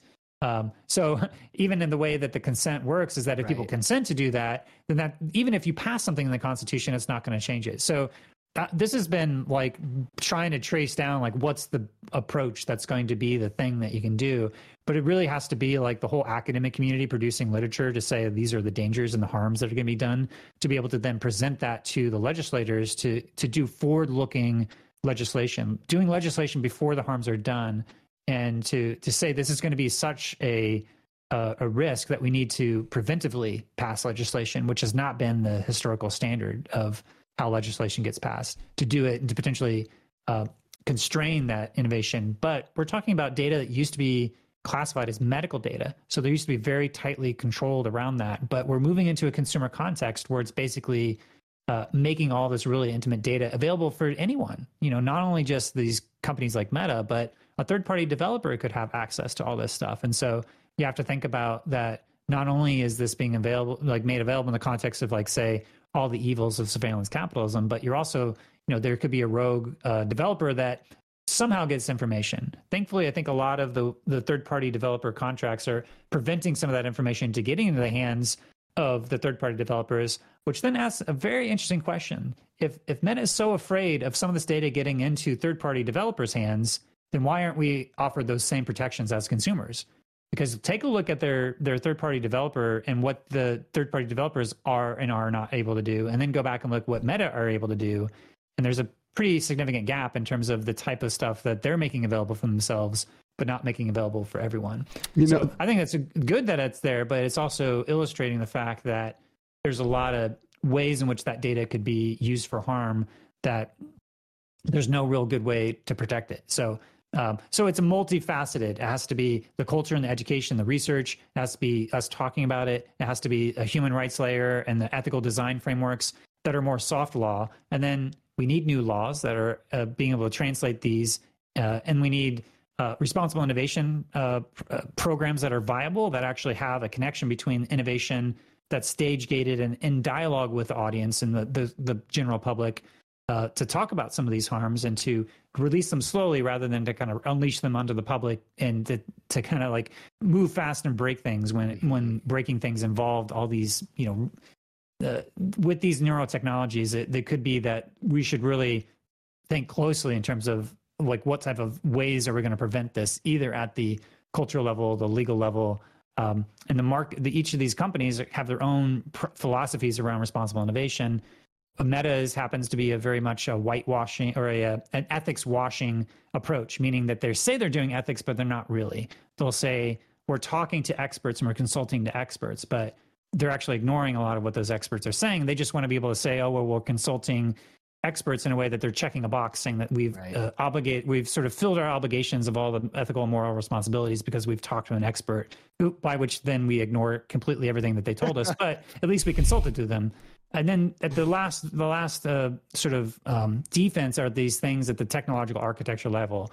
So are there technologies like homeomorphic encryption or differential privacy that are going to make a difference or not, because they're going to still have access to the information tied to our identity. So even if they have this kind of business level some of those architectures are more designed to prevent, if the data were get out into the wrong hands, that they would protect you from being identified, rather than the type of biometrics tracking that they would have otherwise. So it's an issue, like privacy is an issue that like maps out all these dynamics, and I can sort of explain all those things, but then to translate all that into a law is sort of like the big open question for how to make that into something that's going to actually have teeth and legs, and create a situation where we don't have to wake up afraid that we're going to be exploited for the rest of our lives with these immersive technologies. Right. Skiva, did you have something that you wanted to throw in here? Oh, I found it funny that we were talking about how Meta kind of has their own rules for what they're allowed to do, but the devs can't, utilize those same rules. It's kind of like, it even kind of trickles down to us, right? I want to see the playtime on some of the games I have on my Quest, and I can't see my own data, but Meta can see it all. Right. But I'm not allowed to see what I do. And that's pretty messed up when you really think about it, right? And we're at a place right now where brain computer interfacing, like we were talking about, it's on its way. Valve has components coming out this year. Meta has like wrist strap devices to be able to read where your fingers are going to be, and to start to guess of where they're going to be in a couple milliseconds, right? There's a lot of interesting BCI technology that's coming really, really fast. And I feel like we're kind of in a race, right? The tech companies are thinking like, we got to get this out before this legislation and any of these laws are able to be formed and passed, right? Because if we can get this stuff out, we can get it to the general public. We're kind of dodging a lot of these bullets, and we're setting a precedence for the future right now. Meanwhile, we have a lot of really old people in the government that don't understand the technologies that they're responsible for setting laws for. So we're in a little bit of a strange predicament here. And I don't know, that's what I kind of wanted to throw in there. Yeah, no, that's really good. And I think it's really important to kind of reiterate here that, like, I really don't think that what we're talking about here is like tinfoil hat conspiracy kind of shit, Like, I think there's a lot of people out there who kind of are like quick to just brush this off because it sounds like, that's an uphill battle, and this is going to be, we're basically fucked anyway, like there's not a whole lot we can do, and, whatever, they already have my data, I hear a lot of that kind of stuff. Yeah, well, this company does it, and this company does it. As seriously as we're kind of taking it in this conversation. Kent, what would you say to someone who kind of gives you some pushback like the examples I just gave? Well, I wanted to maybe embody to steel arm the some more skeptical perspectives, because I think in order to really come to a firm like approach, you do need to have the contrary perspectives. And so I'd say that Cory Doctorow is somebody who's been articulating the more skeptical take on surveillance capitalism. And so what he is saying is that, look, these companies of Meta, Facebook, like whatever you want to call it, like in the history of when Meta was Facebook, they were lying a lot about their views. They start overstating what they're able to do with the technology, but they can't really understand what we're thinking. They can't model us. Us as humans, we're not mathematical entities. We can't be modeled to that degree. And even if they could, it would be a historical model. It wouldn't be what we want to do in the future. So there's kind of and I agree with the sense that we're not mathematical entities that are deterministically going to be able to be modeled in their past behaviors and to understand what we're going to be doing in the future. And I like first of all, I don't think that Cory Doctorow specifically is up to speed with all different things of like what the future of neurotechnologies and brain computer interfaces, and the Control Labs EMG. When I talked to Thomas Reardon, who was the director of neuromotor interfaces for what was the time Facebook Reality Labs research. So what they're emphasizing is that they're able to detect the firing of individual motor neurons. And they're thinking, well, it's like hand movement. So what's the big deal, right? It's like, you're just seeing where your body's moving. But I think the challenge is that when you start to do the types of sensor fusion, that when you have what you're moving your fingers, but it's in the context of knowing everything that you're in, they know where your body position, they know what you're looking at. And at the IEEE in 2021, there was a paper from Facebook Reality Labs that was about how they created an environment where they were looking at how they were doing head movement and hand pose, but they were also doing that and with other people, and they were able to do a machine learning model that they had eye tracking. So they're able to see where people were actually looking with eye tracking and looking at where their head movement and their hand movement was. So then they were able to take that machine learning model and apply it into a VR headset without any eye tracking, and still, to a very high degree of confidence, understand where people were looking just by looking at their head pose and their hand pose. So with head pose and hand pose, you're able to extrapolate eye gaze. Eye gaze is huge. I mean, that's like the main thing that they want to know is what you're paying attention to, what you're looking at. And if they could create this model may be very dependent into that same context. I don't know how generalizable it is, but generally they're probably come up with a way to say when people are moving their hands and pointing at something and they're moving their head in a certain way, they may be able to know what you're looking at. So that gives a larger impulse of this sensor fusion that's happening here, that even individually, if you're only looking at, like, I'm moving my finger like this, what's the big deal? It's just body movement. But when you tie that body movement in with your emotional reactions, with your different ways of mental models of what you may be thinking, and tied with what your intentional actions are in the context of a virtual environment, all that stuff together, they're coming up with a pretty, and they've explicitly said this is what they want to do. They want to do what they call contextually aware AI. Contextually aware AI is aware of your context at all times.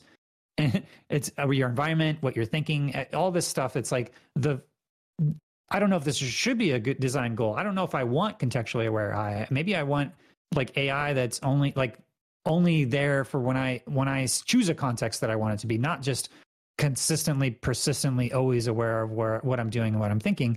Maybe that'll lead into some sort of utopic vision of technology where we just say something in technology knows exactly what we mean. I mean, common sense reasoning within AI is very difficult because it's difficult to understand how to model context in a way of language and the surrounding environments. And even if it was environmentally connected, I could be talking to you about my job and profession, and all of a sudden I could be talking to you about my family, and all of a sudden I've switched context. And like, what is the way that you know that all of a sudden I'm talking to you, and you, when I say scripting, that I mean JavaScript and coding, or if I'm talking to my brother-in-law who's a screenwriter, that script means like the script he's working on. So even a contextual dimension of contextually aware AI in terms of linguistics and pragmatics means that it's there's contextual dimensions that are like just a turn of a phrase that can change the context. So the idea of having AI that's aware of my context of all moments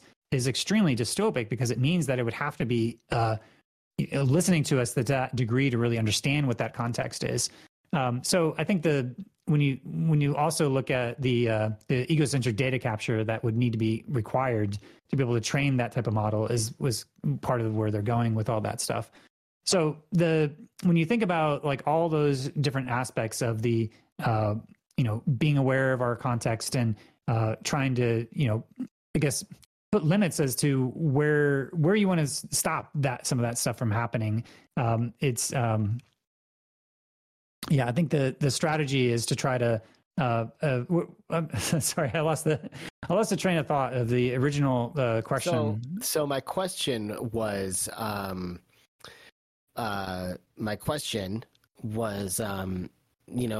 why should people care, right? Oh, right. So the skeptical. Okay, I remember. Sorry, I lost the thread there. The skeptical argument would be to say that that these are snake oil salesmen, and that what they say they can do, they can't actually do. And even if they could model you to that degree that they want to model you, all that contextually aware, that's the skeptical perspective is like they're never going to be able to do that. That it's very difficult to do that, even if they could. And so there are going to be limits, and also that we're not, deterministic mathematical entities that are going to be able to be modeled. And then there's the other skeptical arguments that say, well, maybe we don't even have free will. So when we talk about our right to agency, then maybe that's already an illusion that we don't actually have. And so how would you put some boundaries around what already exists in terms of the types of persuasion that we have in our culture, and especially in the context of technology? So there's very pragmatic limits in terms of like, even though these sound like great ideas for what we want, there's difficulty in being able to robustly and specifically define it in a way that is able to, take something as high a level as right to agency, right to identity. Identity is very relational. So our context that we're in defines who we are. When we're with our parents, we talk differently than when with our friends, than when we're in a professional context, than when we're in a religious context, than when we're with, our friends, our romantic partners. Each of these are distinct contexts that that's difficult to get a good, handle on. So, how would you really robustly define all those in a way that is clear? So that's the challenge of, even if something like the Chili's interpretation of the neurorights is so broad that would basically outlaw all XR technologies, because you're saying you don't want to use any of this brain data for anything at all, which would include, BCIs or XR technologies as we move forward.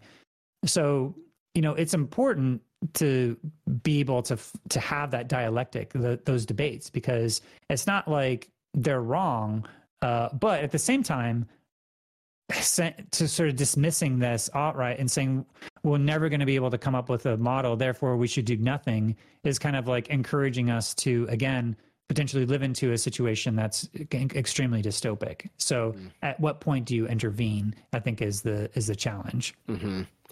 So, I think when talking to Kent Bye and to understand Kent Bye, I feel like your perspective like almost always comes back to your like roots in process philosophy.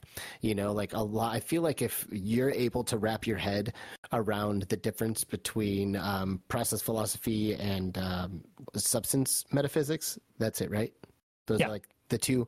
So first of all, it's actually the analytic tradition of philosophy that's based upon substance metaphysics, and the process relational metaphysics is kind of the foundation of process philosophy. So it's like the main strand of philosophy is the analytic tradition. There's also the continental tradition, but those are the two kind of main ones. And I guess mainstream philosophy is, but there's other ones, pragmatism and other kind of non-Western philosophies that are out there as well.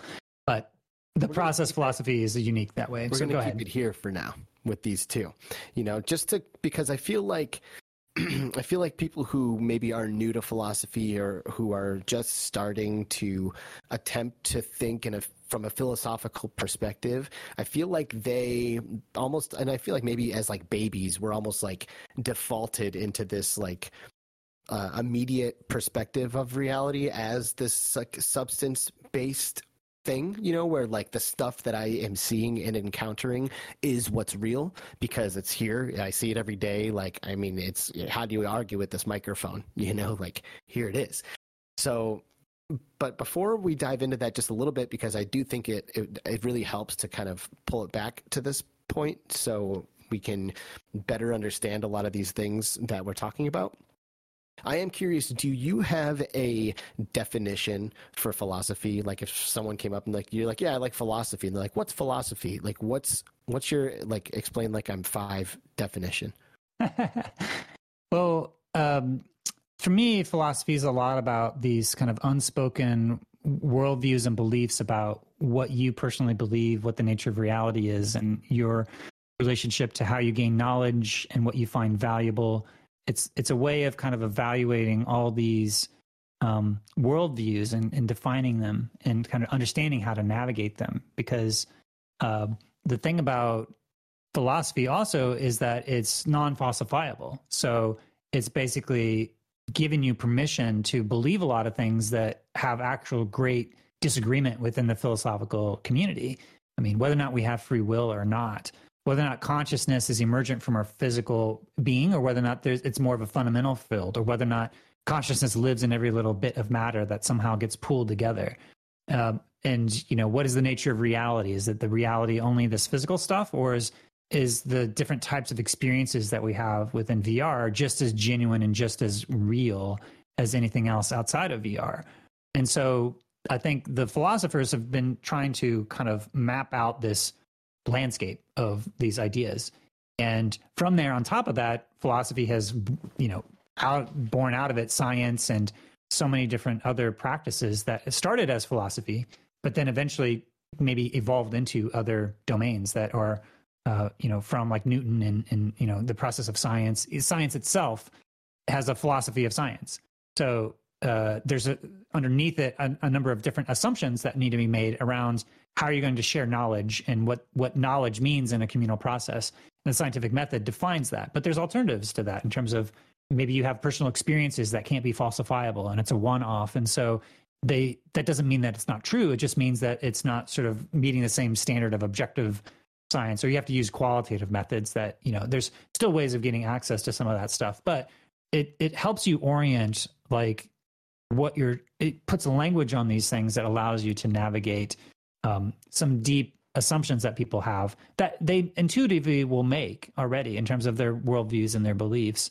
And it just gives you a way of not only evaluating where people stand in terms of this long history of philosophical thought, but also, the more you get into philosophy, the more that you sort of are faced to try to really challenge your convictions philosophically, because there's often ways in which that there's a counter argument that you need to also be able to consider.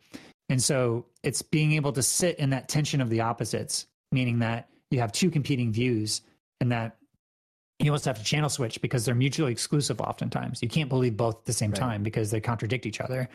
And so you have to be able to be like, well, for some contexts, I believe that the nature of reality is made of physical stuff. Like when I get hit by a car, I'm going to go to the hospital because I'm not going to, challenge the whether or not this car actually exists or whatnot. And it's like, well, you need to go to the hospital, right? There's not a philosophical matter at that point. But there are matters that do end up having, this definition about what's real or what's not real will end up playing forth in terms of what laws are set. This as an example, there's a First Amendment law, there's an interpretation from the Supreme Court around the First Amendment that's established like the fighting words doctrine.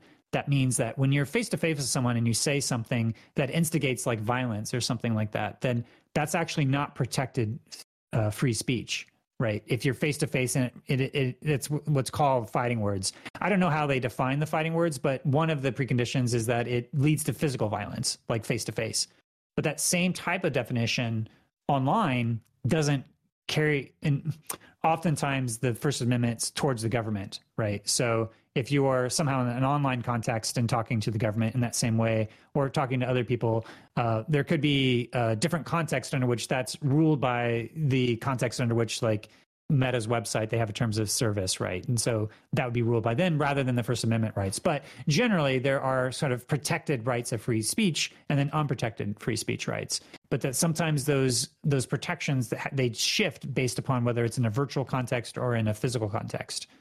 And I think as we move forward, the value of having a philosophical perspective is that we need to start to define what some of those differences are, because we have to know whether or not some of the existing laws need to be applied in some of these virtual contexts, or new laws need to be applied in these virtual contexts. And the ethical frameworks that help you decide, whether it's the consequentialist, like see what the actions are or the consequences are, whether it's a deontological approach, which is what the rules are and the principles that you're trying to follow, or whether it's a virtue ethics in terms of what virtues you're trying to live into as a human being to kind of like live into some sort of ideals of those principles. Like there's different ethical frameworks even, and that, as we move into the virtual context, how do you decide how to apply these? Because they may be, you may be, let's say, killing a virtual being in a virtual context, which is different than a murder when you kill someone and they're dead. So what's the difference between those two? The philosophical approach forces you to define what's the difference between physical murder and virtual murder, and the different types of virtual violence and physical violence. And then there's the gamer's dilemma, which then sort of whatever you say for how you establish violence, now apply the same exact thinking and rationale to pedophilia and see if you came up with the same answer. And to see, is there a difference in terms of how we react to virtual pedophilia and real pedophilia? Because there's pretty universal dismissing that there's that virtual pedophilia is not okay, and I agree and concur with that. But what's the difference between that and violence? Because then if you say that, then one of my favorite questions. This is one of my favorite questions. I have asked people who don't want to be asked that question, that very question. It's a very uncomfortable question. It's uncomfortable, but it's Yeah. a really important one. Yeah. And I guess what you're saying here is that philosophy and being a philosopher is being able to sit into that space and be like, but for real though, what is the difference? And chew on it for a while. And I mean, I guess ultimately discover it, you know? I mean, like, can philosophy come to conclusions on its own, or does something else happen as a result of what philosophy is doing? there's a lot of debates within the philosophical circles as to whether or not there's been any progress in philosophy since Plato, right? Like, so like there's debates. There's actually debates as to whether or not there is progress.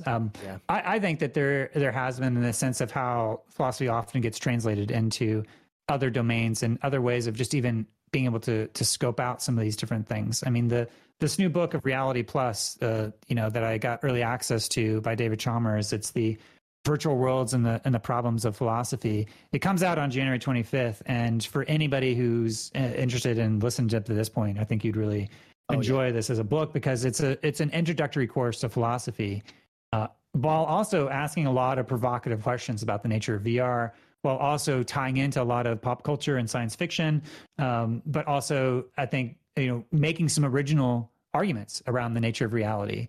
Well, and whether or not we live in a simulation. I do want to dive into some of this book, but I do want to make sure that we have a good understanding of our new mental framework, right, as process philosophers. So, we're looking at the idea, and we're talking about philosophy and about reality, like what's real and what's not real and what's more real or what's less real, and defining what is real, defining what it takes to be real, I think is something that it kind of needs to happen in order to really be able to give any kind of qualitative distinction. When I learned about the Platonic perspective, it's always been something that's resonated deeply with me, and they had such a simple answer. It was just that something that lasts longer is more real than something that doesn't, and then they had their own approach or whatever of kind of determining what it means to last, right? But my understanding at this point is that process philosophy claims that the things that are happening are more real than the objects in which those things are being driven by, or I don't know if I'm saying this the right way, but it's like there's the stuff that's happening and there's the stuff that's doing the stuff that's happening. And process philosophy almost leans more into the stuff that's happening as being more real than the stuff that's bouncing around over here causing it. Yeah, I guess I'll try to take this from another tracks. I think the substance metaphysics tends to look at the world as these static concrete objects that have properties under them, whereas a process relational approach sees that the world is in dynamic flux and that's constantly changing and shifting, and that it's sort of moving into one thing to the next. And so when you take a kind of an object-oriented approach around consciousness, you can, at the extreme, say that your consciousness is an illusion, that it's just the result of this physical stuff and these neurons firing, and your phenomenal experience of what your experience is not real. It's sort of Descartes had the evil demon. It's the equivalent of having an evil demon that's sort of manipulating you, and that experience of that phenomenal consciousness is an illusion. And because it's an illusion, it's not real. So that's sort of the eliminative materialist perspective. Then there's the physical reductionist approach, which is saying that you do have a consciousness, but it's a neural correlates of the consciousness. So meaning that it's a result of all these brain firings that are happening in your brain, and that's where the consciousness is coming in, even though they haven't been able to kind of find all of the gaps. But that, from their perspective, could be a matter of resolution, that you don't have enough close resolution to see all the firings because there's billions of neurons firing all in sort of ways. It's like an orchestra, and you're trying to reconstruct an orchestra that's happening in a football field and you're 2 miles away. You're trying to get into your brain that you don't have full access to the full resolution as to what's happening. So it may be that the physical, like the reductive materialists are correct, and that our consciousness is purely a result of all these brain neurons. David Chalmers comes in and says, like, look, Descartes basically created this bifurcation between the mind and the body, saying that the only thing that he knew that could actually exist was his mind, because he didn't know if the external world actually existed. There could be an evil demon, it could be an illusion, it could be a dream. It's this skepticism about the external world that kind of creates this dualism of, like, we know that we have a mental world, but the physical, reality is different. And those are the mind-body split. And there's a bifurcation for a long time.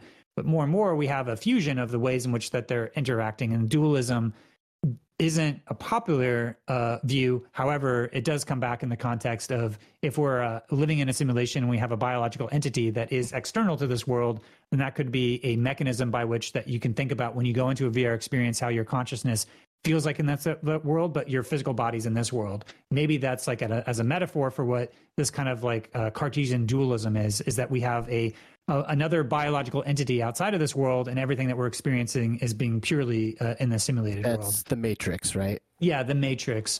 But the more, I guess, process relational approach there's process relational in David Chalmers. Chalmers says that this is a hard problem, that maybe if you're saying that the nature of reality of all these bits of matter being added together, that's the only thing that you have as your Lego building blocks for reality are these physical matter, then how do you get consciousness? How do you get this phenomenal narrative of your experience out of stuff that would be basically like, why would a pair of bricks have a phenomenal experience?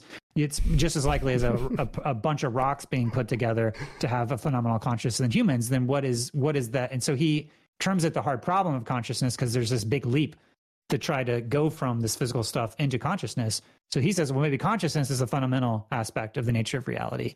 It's a fundamental field that becomes another Lego building block that you can build from. So you have different approaches like pan-experientialism, saying that all of reality is this level of experience. Panpsychism, which says that every little bit of matter has a little bit of consciousness that's added together when you put it all together. And so the issue of consciousness is one catalyst to something like a process relational approach. Because process is all about, like, you think about when you go into a VR experience, you have a frame rate, right? So there's a way in which that there's 90 frames a second. It's sort of a loop that's iterating, right? And then from there, you have the haptics that you have, which is like 1 to 2 milliseconds or something like that you can feel things at a very, very, I think our touch is like the most sensitive when it comes to that. And then you have the sight at a certain frequency, and then you have your hearing. So you have all these senses that are happening at different perceptual loops, and it's all being fused together somehow, magically, through percepts that we're able to then, through the predictive coding model of neuroscience, be able to have a model of the world, and then basically take all that sensory input and then fuse it together and create new models of the world. So our brain is sort of functionally a prediction machine that is iterating. It's constantly updating what that new model of reality is. So that's part of the catalyst to say that, in order to really understand some of these basic fundamental things, you have to take that more iterative process approach, because that's sort of the way that we understand the world through consciousness. But it could go down to the layer of reality, meaning that you have quantum events that are happening in some sort of potentia, and then somehow from those potentia is collapsing into reality. So there's a lot of the main theories around quantum mechanics for the small, and then the general relativity for the big. So how do you match the big and the small together? And that's been basically the grand unified theory that's been the physics folks have been chasing for a long, long time. These are two different mass structures. You can think of it as like pseudo-Riemannian structure here for 4D space-time. And then you have an infinite dimension Hilbert space that is quantum mechanics. And so how do those two mass structures combine? What a lot of folks think is that what's most likely is that space-time is emergent out of the quantum substrate. So you have an infinite dimension Hilbert space or whatever it ends up being, and then it sort of collapses into a metrical space-time. So what we're seeing are these objects. But what processes philosophy is saying is that there's actually things that come before those objects. And those are those processes that are unfolding, that are in the realm of potential. And then from that potential, that you can see these objects as more of a continuation of processes that are unfolding, rather than a static object that is concrete and unmutable. Everything is sort of like lives and dies. Nothing lasts forever. there's different scales of these processes that are unfolding. The Earth is unfolding at a certain scale. We're unfolding at a certain scale. Our consciousness moment to moment. In one of your talks, you showed this like pool with like all of the water like rumbling and like resonating and like kind of like sloshing together a little bit, and that was being used to illustrate like the potential, you know, and like all of the everything. And then it's when those waves kind of collide and shoot some water up in the middle, like that is like the tangible reality or whatever, you know, the experiences, you know, that we happen to see. And it's like I thought that did a good job of kind of illustrating, you know, like here's like the everything kind of sitting underneath the surface, you know, like existing, sure, but not exactly what is being perceived, I guess. And then these things kind of happen to collide and shoot up these little spurts up that kind of come up above the surface. Yeah. Yeah, that was called the concentric wave singularity, which was basically a pool that was a circular pool, and you have these things resonating at a certain frequency, and then eventually you're able to create a 90-foot wave of water from all these waves adding together. So you have constructive and destructive interference with waves, and so the idea as a metaphor that at a layer of kind of the quantum substrate is sort of, you can think of it as frequency domains as ways of these waves of potential. This potentia are basically a possibility of what's possible. And what process philosophy, what Whitehead was trying to make this differentiation between what is actual and what is possible, and the sort of potentia. And there's a couple of different quantum mechanics interpretations. One is the Foundations of Relational Realism by Epperson and Zefiris, and the other is by Ruth Kastner about a transactional approach. And both of those are trying to essentially say that, like, a lot of, you know, a naturalistic approach would say that the only thing that's real is metrical spacetime, meaning there's no kind of like supernatural non-local fields of, you know, beyond space and time. Like, there's nothing beyond space-time.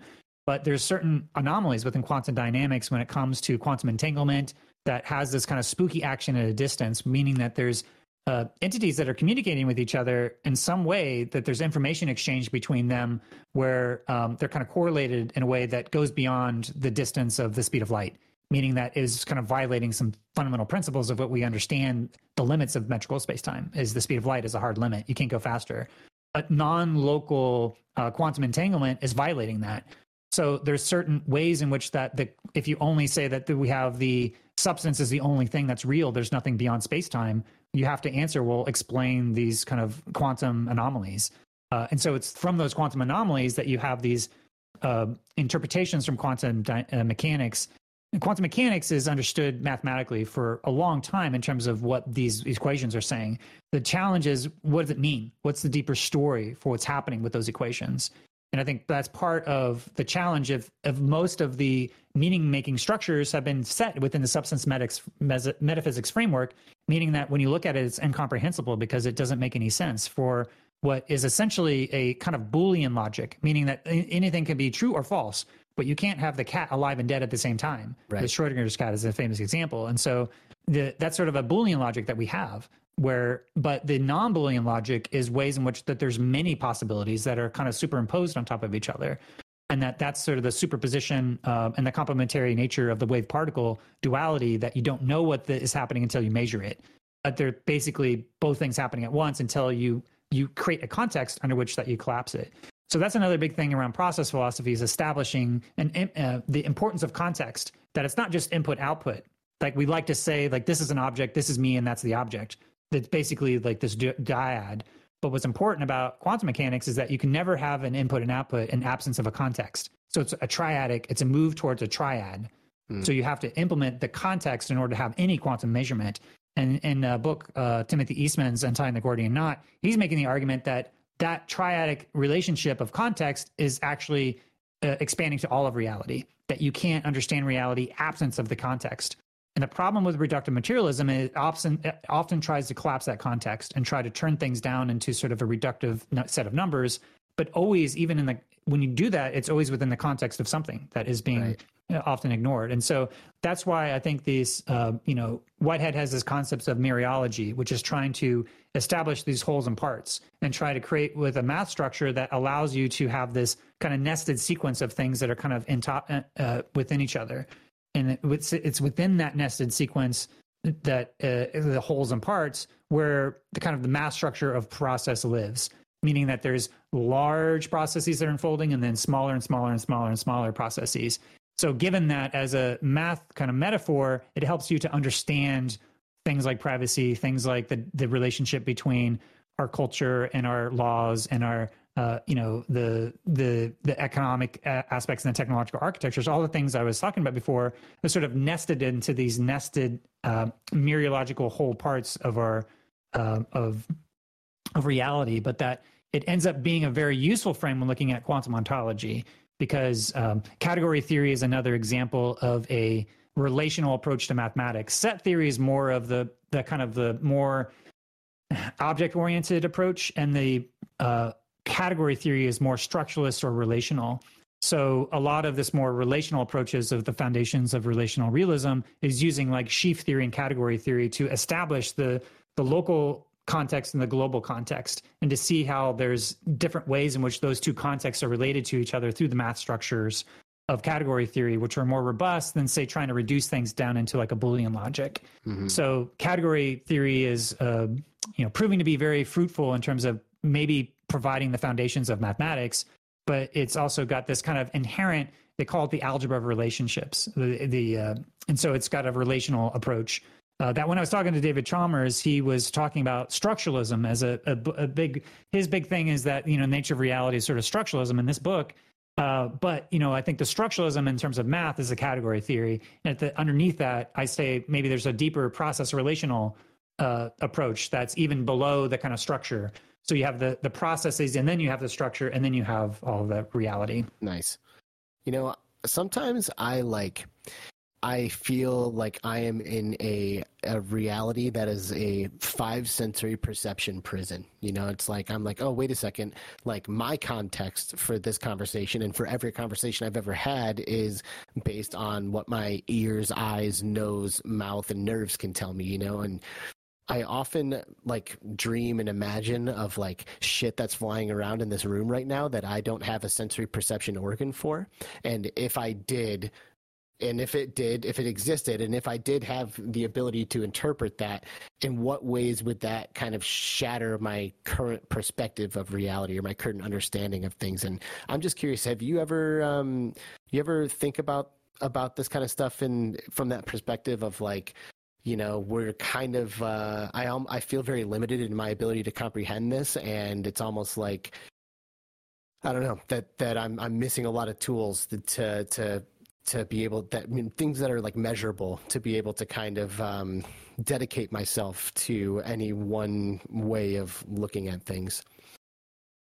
Well, I mean, the way that David Chalmers talks about this in his book is that he uses the metaphor of a simulation theory, to if you have a lot of very strong commitments about the nature of reality, then he sort of, as a thought experiment, provokes you into this series of questions of okay, well, do you think we live in a simulation? Yes or no? If you have an absolute hard no, there's absolutely no way. Well, then what about this? Can you prove philosophically that we're not in a simulation?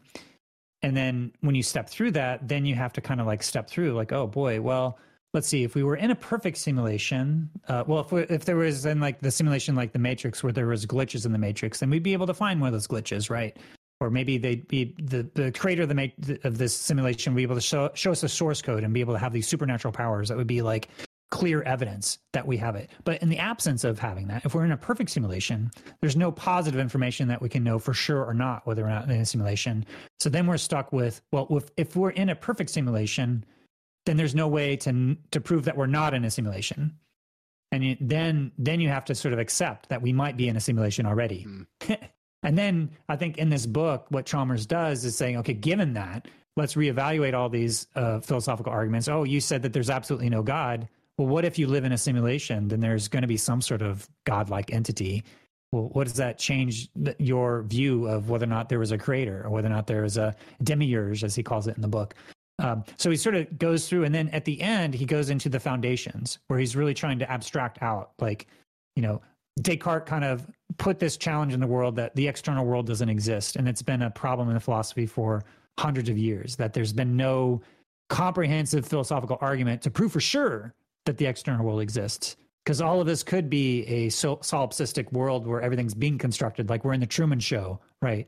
And all of you are AI beings, and that I'm being manipulated by some sort of like evil demon-like entity, but in this virtual simulation that feels so real, but it's at this kind of perfect level. So you kind of go through these different stages of trying to break down, like, okay, is the underlying nature of reality, is it substance?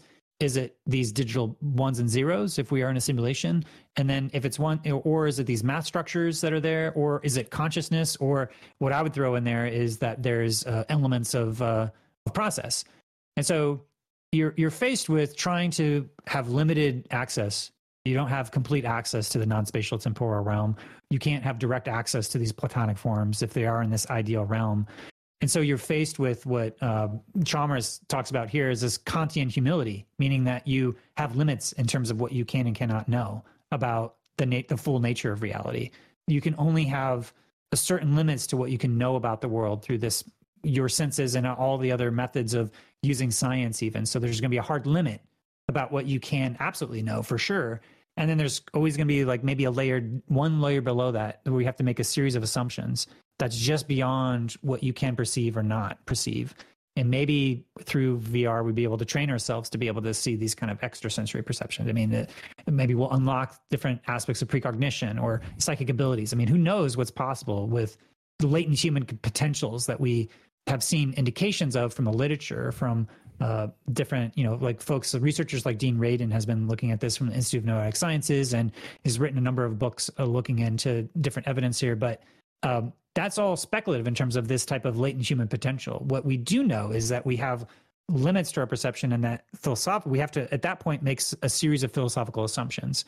And those series of assumptions, or there's a lot of those assumptions, but some of those assumptions lead to certain outcomes.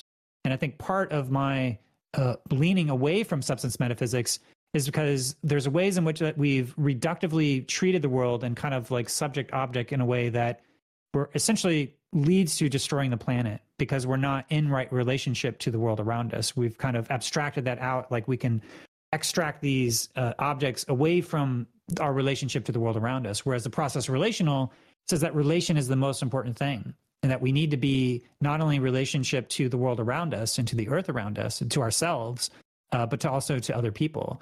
And to look at through that lens of relationship as being the ultimate nature of reality, is that because there's these quantum substrates beneath these substances that we don't quite understand, but we can at least have enough math structures to indicate that there's something that goes deeper than that, in that non-spatial, temporal, non-local realm.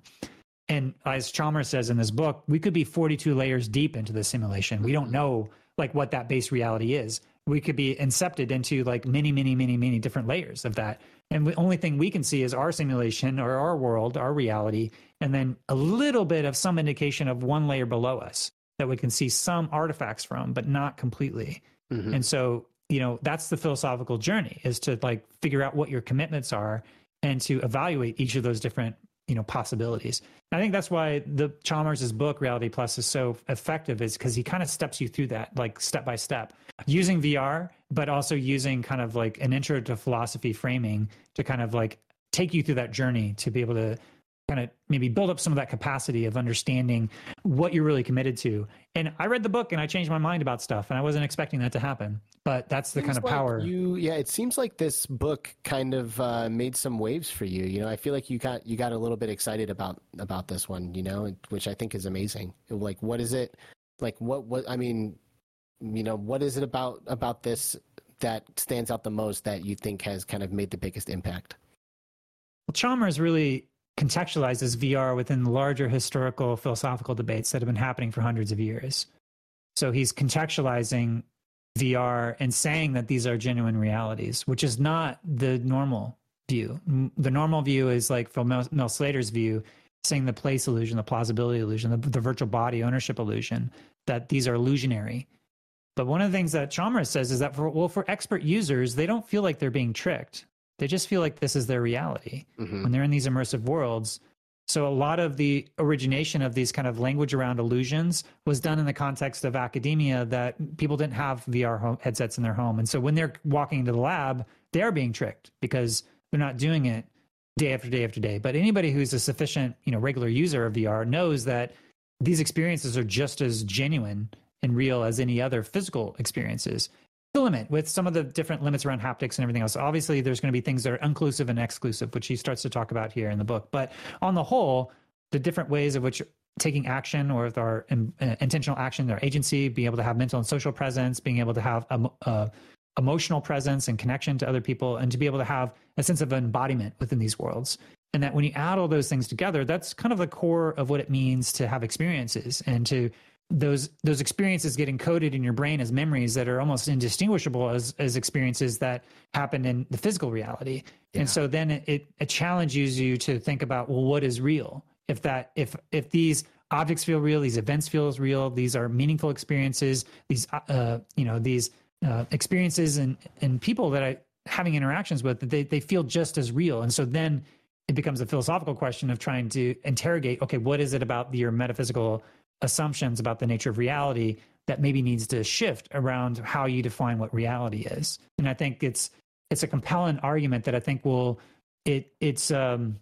I think it'll make waves within the larger philosophical and also community, who I think generally at large, the general public still sees virtual reality as a form of illusion. And then that it's sort of a bad path just de facto to go down, because there's been thought experiences about the experience machine would be basically creating all of these amazing experiences in VR forever. But that when you actually get in, the way that it's framed is not like VR. We have agency and action, and you can hang out with other people. It's basically like you go get stimulated into like this world where you're all by yourself. You can't decide what you want to see, and all these ways of framing the experience machine that puts virtual reality into this area that is not desirable and is best and essentially de facto bad because it's illusionary and fake and not real. So it's I think countering this larger narrative that we have in our culture in a way that's really philosophically grounded, but also like challenging people's metaphysical assumptions about what the reality is. Because if there's no way that you can prove that we're not in a simulation, that kind of opens up the door as to the different types of metaphysical frameworks you could start to adopt. For me, I'm an advocate for one that is a minority, which is the process relational view. And there's ways in which that process relational view can kind of slot into this like structuralist view that Chalmers is taking. It's like maybe there's process, maybe structure, and then there's the the reality that we can observe. So he calls it the X from or the bit from structure from X. So there's structures that we can see, the math structures, and that from X means that there could be any number of things that are even below the structure that we don't have access to. And I think that's what Whitehead was trying to say in terms of his process relational approach, is kind of intuiting that there is this deeper impulse beneath those structures, which are these processes that are unfolding. Beautiful. So what are dreams? What's a dream?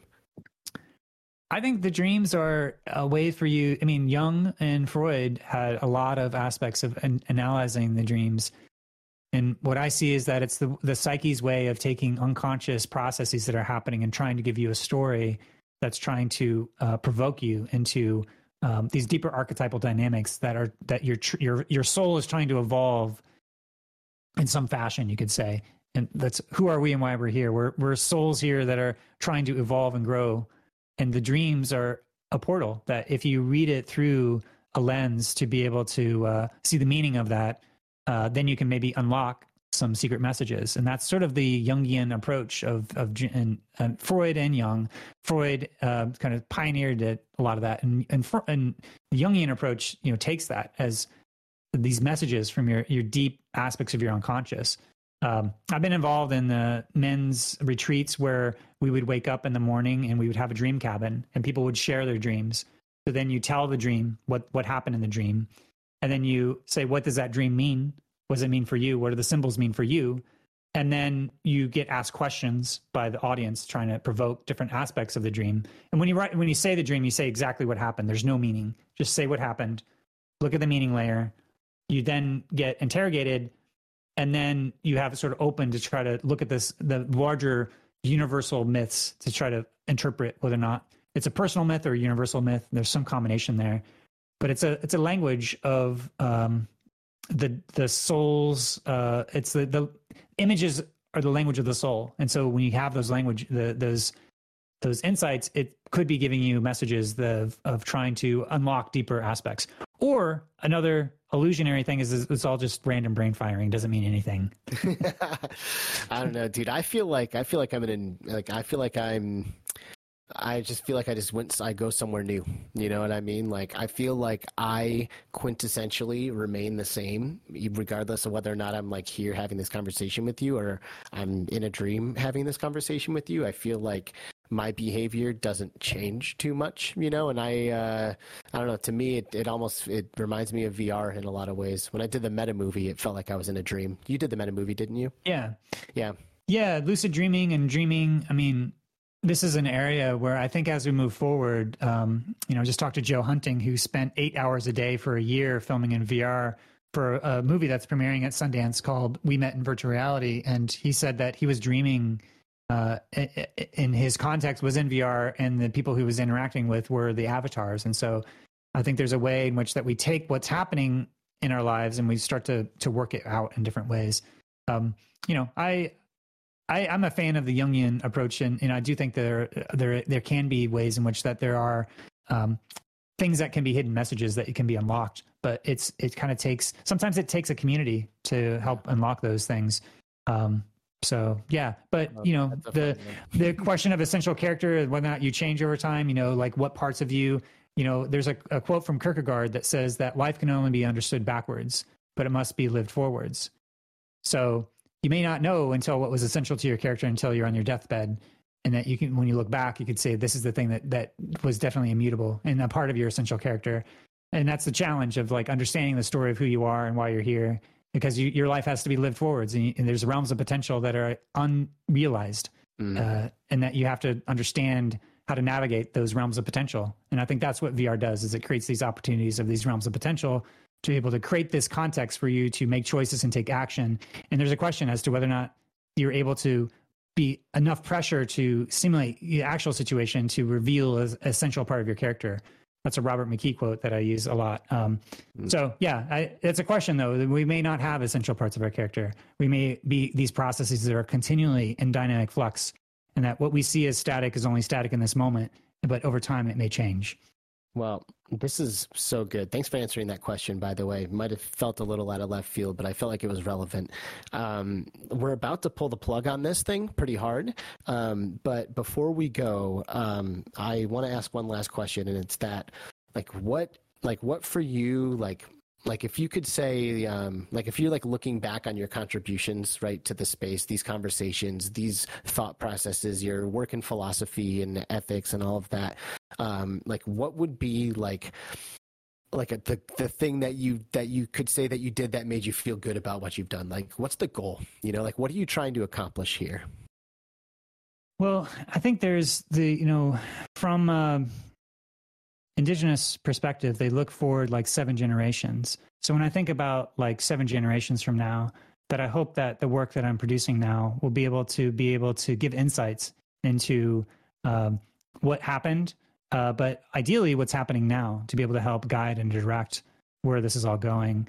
There was a time in my life where there's some things that could have happened that put me on a very different path. And I had a dream about being able to travel and talk to all these different people and put things out into the world. And so I hope that, at the end of the day, that people look back at the body of the work that I've been able to produce and to be able to get either some deep insight about what the essential character of this medium is, and then maybe even learn more about themselves. I mean, the ultimate potential of VR for me is to learn about more about yourself, the more about your relationships with other people, the more about your relationship to the planet, and more about relationships to all dimensions of reality. So I think that my work sort of carries that thread of this inquiry for me to learn more about myself, for other people to learn about other people, for you to learn how to be in right relationship to the earth. Because if we're not in right relationship to the earth, we will destroy ourselves. And then there's a lot of questions for what needs to happen in order to be in right relationship to the earth. And then to be open-minded about all dimensions of reality, because there's so many things that we don't know. There's more things that we don't know than we do know in the long scope of history. So holding the tension of the opposites and being able to sit with those paradoxes of not knowing and sitting with those opposite things together. I think, I try to loosen up people's minds whenever I can in terms of any fixed ways that they think that this is absolutely the way the world works.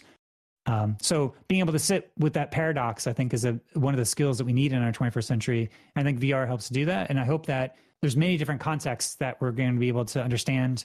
There's different ethical frameworks that put forth, different experiential design frameworks and experiential immersive storytelling. So just trying to come up with this potential of being able to experience anything that you want, that VR is an experience machine. So let's create experiences that are in harmony with where we want to be as a humanity, with more connected to ourselves, more connected to other people, connected to the earth, and connected to all dimensions of reality. Dude, thank you so much. Thank you for everything that you have said here in the past couple of hours, and thank you for coming on and being a part of our community and being on our show for the third time now. Your time means the world to us. We are huge fans, and we will continue to be, and I'm grateful to have the time to sit here and connect and to ask these kinds of questions with you. So we really, really appreciate you, man. Thank you so much. Thank you. Yeah, thanks so much for having me on again. It's always fun to dig into these things. Like I said, you guys are both really deep listeners, and it's always knowledge comes out whenever you ask questions like that, and just the relational. It creates a context for sharing of my own experiences, and I say things in a way that I've never said them before. So it's always fun to be able to talk to you all and that deep listening, and we all want to have some legacy in our lives. And so, putting stuff out in the world and my legacy is going to be having Kent Bai on my show. I had Kent Bai on my show 3 times, 4 times, 5 times. As long as we're doing this show, you're going to have a seat here on the Between Realities shit. Heck yeah. So we normally kick our guests off, but I think you should just ride this one into the sunset with us here. I think at this point, that's what's most appropriate. Sure. So Skiva, how about you just let us know what we are doing next week? Sure. So next week we actually have 2 episodes happening since we took a break. We're going to ramp it up a little bit here. So our first guest will be on Wednesday, and it will be Joanna Popper from Hewlett Packard. We did have to reschedule her from before, and so she's going to come on and tell us about, what's going on at HP, what's happening with the Reverb G2. We'll get into some hardware and the future of what HP holds for virtual reality.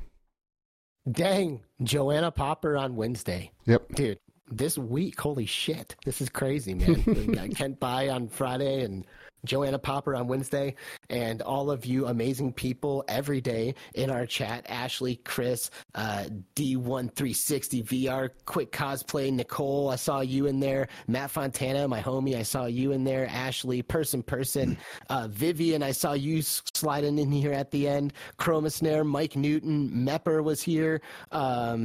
Dude, so many. Traveling Man was here. Space Roach. Thank you so Chris, much. Dude, thank you guys all so much for joining us. We are pulling the plug on this episode now because people have places to go and things to do, but we love you all so much. Thank you for watching this show with us, and we will see you on Wednesday with Joanna Popper. All right. See you later, everyone. Bye-bye. Bye, everyone.